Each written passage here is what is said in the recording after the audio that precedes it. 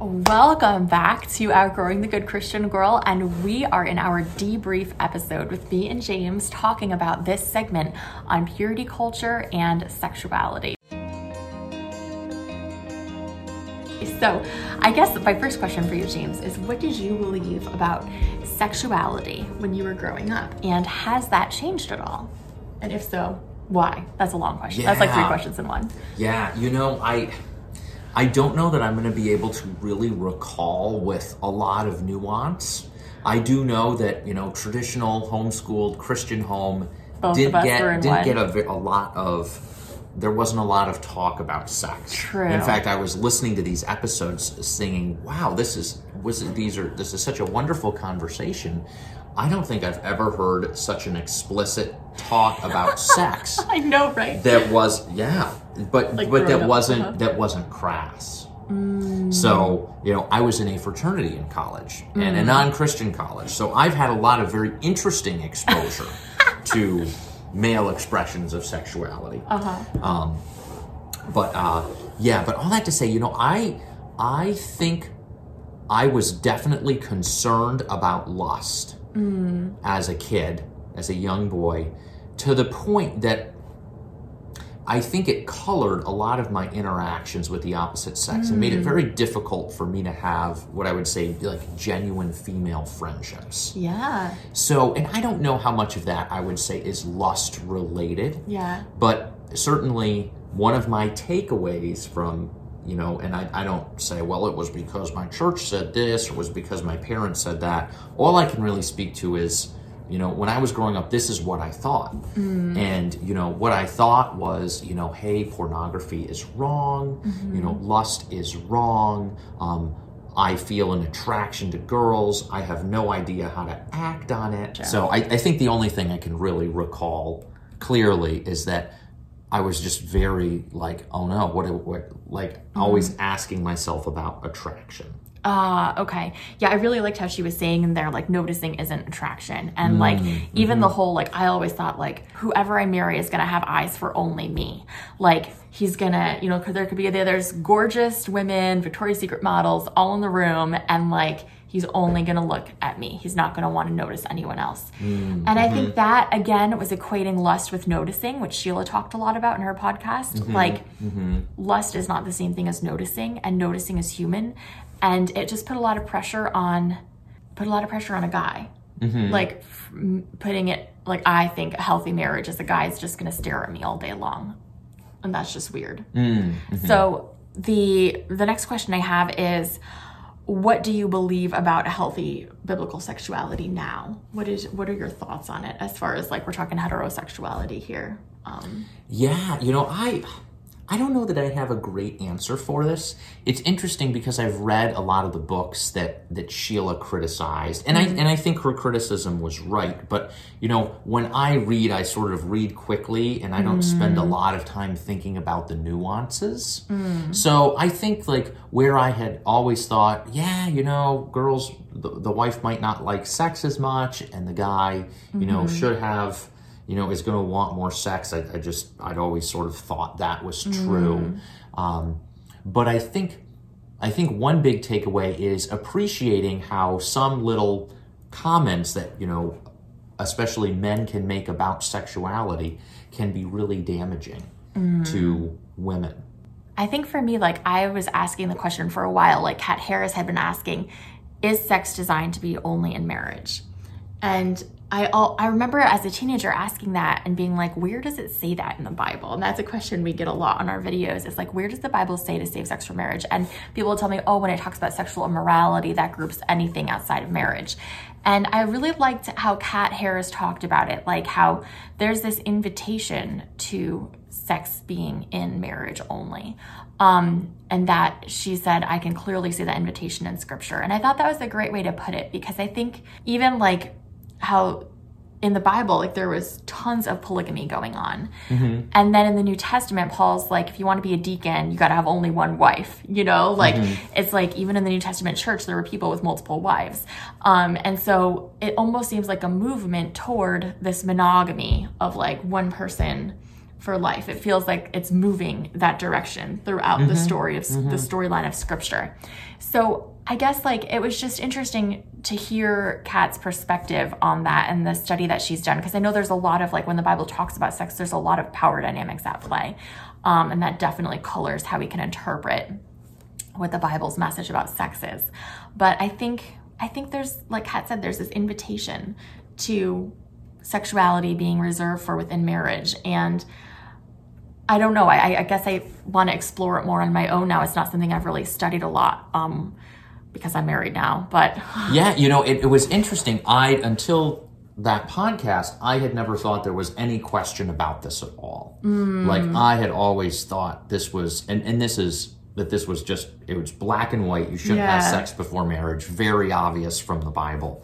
I guess to me, it's like you read the Bible, and the Bible definitely values sex and values marriage, and sex is designed for marriage. Like to me, that's like, yeah, God loves us. It's like a very obvious thing. So that's not to denigrate or say, hey, if you're questioning this, you shouldn't go on your own kind of journey of exploring what the Bible says and what the Bible means. Because certainly all the things that you mentioned about what we read about in the Bible and, the different, how different sex was in society back in, the ancient world 2,000 plus years ago. All of that is true. But for me, that's not something that ever like troubled me or bothered me. If anything, it was almost too defining of a mark. I definitely related to what Kat was saying. Like I was definitely like silently judging people who like I totally did that too. Shared a bed or slept over or and it seems like, you want to be in our Christian group in college, you better not be like getting drunk or sleeping with your girlfriend. Like these are the defining Christian characteristics. Right. And, while I think it's important to be set apart and to be holy, I think I liked what Kat said is, can we be human? Can we have space for other people to be human and to be on a journey? Yeah, and I think that's a very important point to keep in mind, not only for the topic of sexuality, but whatever other topic where we might have a pharisaical bent. That's at least for me, where it's like, well, I'm saving myself for marriage, and I can't believe that you people aren't. Again, not that I would actually say that, but I thought it, and it colored how I viewed the world, and I think it colored how compassionate I could be towards people. That totally makes sense. Yeah. And I think for me, like, as I've thought about it, and again, this isn't something I've studied in depth, but I think as I've thought about it and listening to Kat's podcast and all that, I guess in a similar way, Kat said, I studied this, and I decided, I do want to save sex for marriage. And I think, like, obviously we've been married for a while now, but I think if I were to go back and do it again, I would still save sex for marriage. I think that to me, that would still be a way to honor God in my relationship. So for us, like we talked about in our recent video, there was never been a point where we're like, man, if we were having sex before marriage, our relationship would have been so much better. I don't feel that. And I feel like it was actually very beautiful and special to save it. That being said, we didn't date for years and years. We weren't like high school sweethearts. That would be really hard. Yeah. That would be, you'd really, I don't know, that would be really hard to figure out. Yeah, I mean, I think as we wrestled in our sort of, year and a half long engagement with like, well, how far is too far? What should we be doing when we're like showing physical affection to one another? Like, that's a tough thing to navigate. It is. And snowball, like physical relationships, God made to snowball, Yeah. And something else, I never rewind podcasts to listen to stuff again. And this is probably the first time, and the one with Kat that I listened to, she was referencing a book. And she said, rather than thinking of sexuality as like a journey to this fixed destination, i.e. penetration, maybe it's better to think of sex as like a combination or an amalgamation of experiences. And I think especially when you think about the way that Sheila broke down intercourse. Yeah, and like that was when you so said good. Like, hey, did you have sex last night? Well, what do you mean by that? I almost like spit my water out. I was like, what do you mean, did you have sex last night? Right. But the way she broke it down and the idea that, intercourse can happen without any kind of emotional involvement or physical pleasure or intimacy for a woman, I was like, that's true. Yeah. That is possible. And is that, especially when juxtaposed with Song of Solomon, like, is that really the kind of mutual pleasure that God has designed? I mean, I think the answer is no. Yeah. So, yeah, all that to say is I think the idea when we think of, hey, we're saving sex for marriage, we have to think about a lot more than, oh, let's make sure the penis doesn't go into the vagina. Exactly. As long as that doesn't happen, we're good. We're good. Yeah, that's true. And also, like, being on that journey of, like, growing in physical intimacy, like, because that started before we got married. You know, like, we didn't have sex until we got married. And there were other things we didn't do till we got married. But, like... But we did more than holding hands. Right. We loved our makeout sessions. And, like, I don't regret that at all. Like, I'm so glad we let it, like, grow slowly and naturally. And it almost felt like having that, like, no sex until marriage forced us to let it slowly grow naturally instead of just, like, jumping all in week 2, you know what I mean? Which could have very easily happened. And so it felt like it forced us to build this intimacy slowly, which was really special and beautiful. So, okay, my next question is, let's talk about the modesty piece Sheila talked about. Oh, yeah. Do you want to, what were your thoughts on Well, that? modesty was a big deal, Yeah. like growing up in our conservative church. But I don't think it was ever a big deal for what guys were wearing.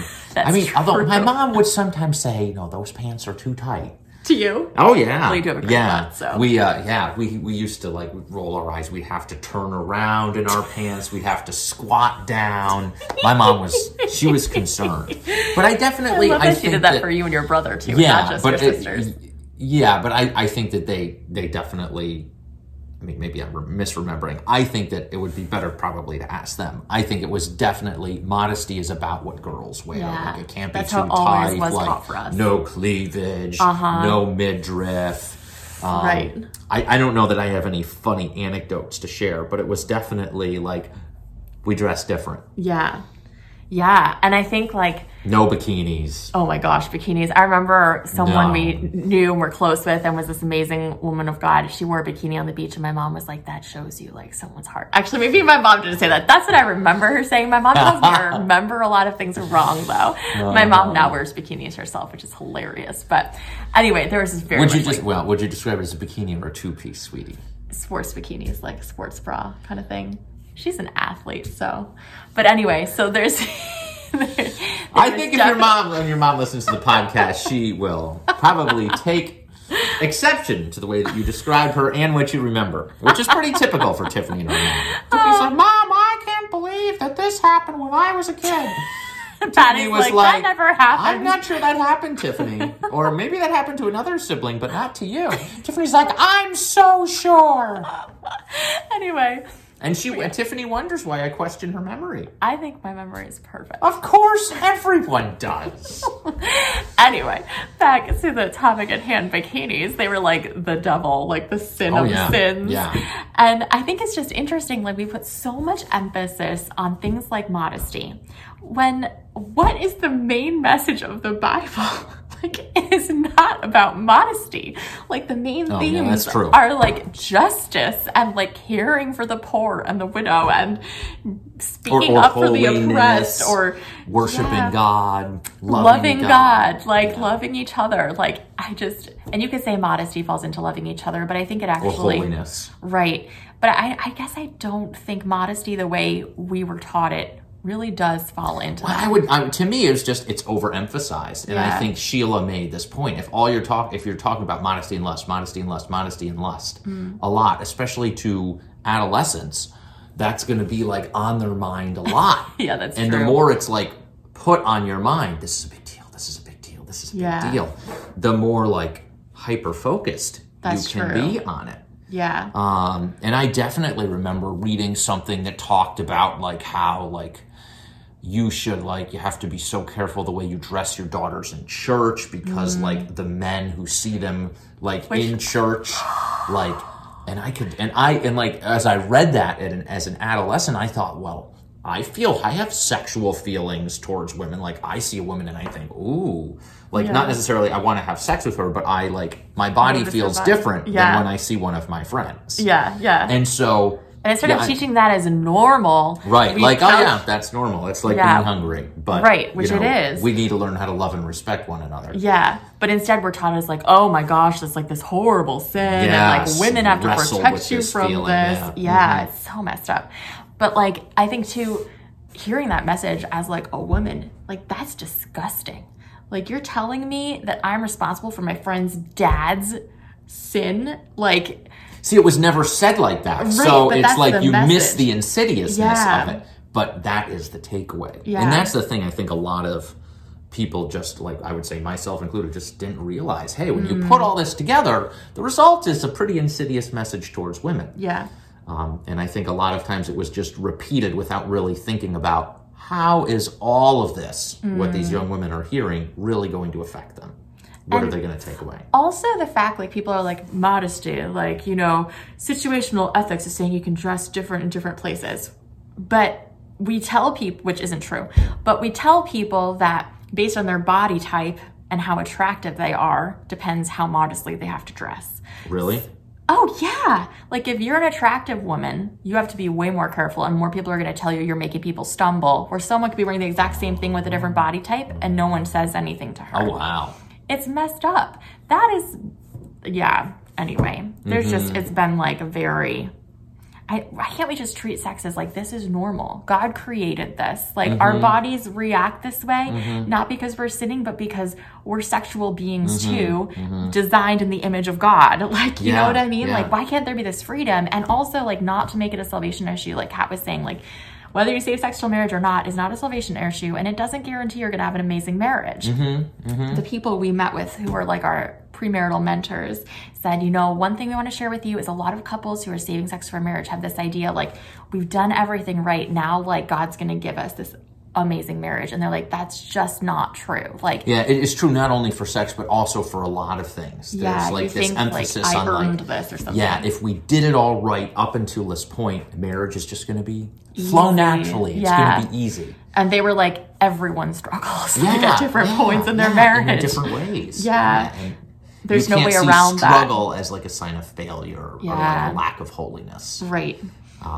Yeah. And so I hear a lot of people, if I didn't save sex till marriage or if I masturbated, because that's like a big taboo thing in church circles, which we've talked about that in other videos. I'm not convinced that it's totally wrong. I know I always lose followers when I say that, but I feel like people need to know, like, we're not under this. Yeah, I mean, I think that Kat's perspective, the way that she couched it was great. Is like, let's hold this like a diamond. Yeah. Like, let's look at it from different sides. And I think that no matter what perspective you start with and no matter what perspective you end with, that is a really healthy way to think of things. Yeah. Rather than saying, you're questioning this, I really question you as a person. Like, I think you should say, hey, discussion is not the same thing as, you know, denying the faith. Yeah. Like, we can talk about things. We can, as our counselor says, you can play with the ideas. Play with the ideas. See what you learn. See what you think. I don't think, especially, you know, maybe that's not a great thing to tell a 16-year-old, but certainly as adults. I think it's better than the shame we grow up under. Well, yeah, there's a lot of people who, I mean, I know plenty of women who masturbation started, like, without even knowing that that's what it was. And there was nothing, like, it was so... I don't know. Everyone's story is different. So different. Yeah. And then other people feel like they're in bondage to masturbation. And so it's so different for each person. And we have to stop giving these black and white answers that leave people feeling shame. Anyway, well, not that there's no black and white answers. I'm not saying that. I'm getting on a rabbit trail. Going back to my original point.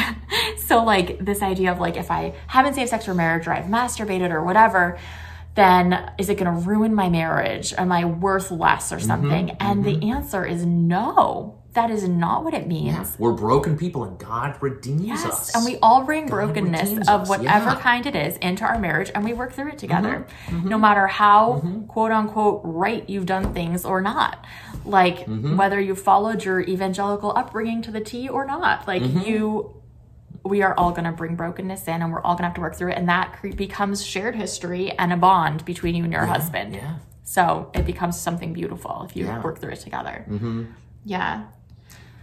Was there anything else we wanted to talk about? So there was one thing that I had thought, you know, in like a lot of times I get a little off put by people, sometimes even you, who say, well, Sure. because of purity culture this and because of purity culture that. And like, you know, he's like, sometimes, sweetie, it's like when everything's in it. Wait, what is it? what, you're holding a hammer and everything's a nail. Yeah.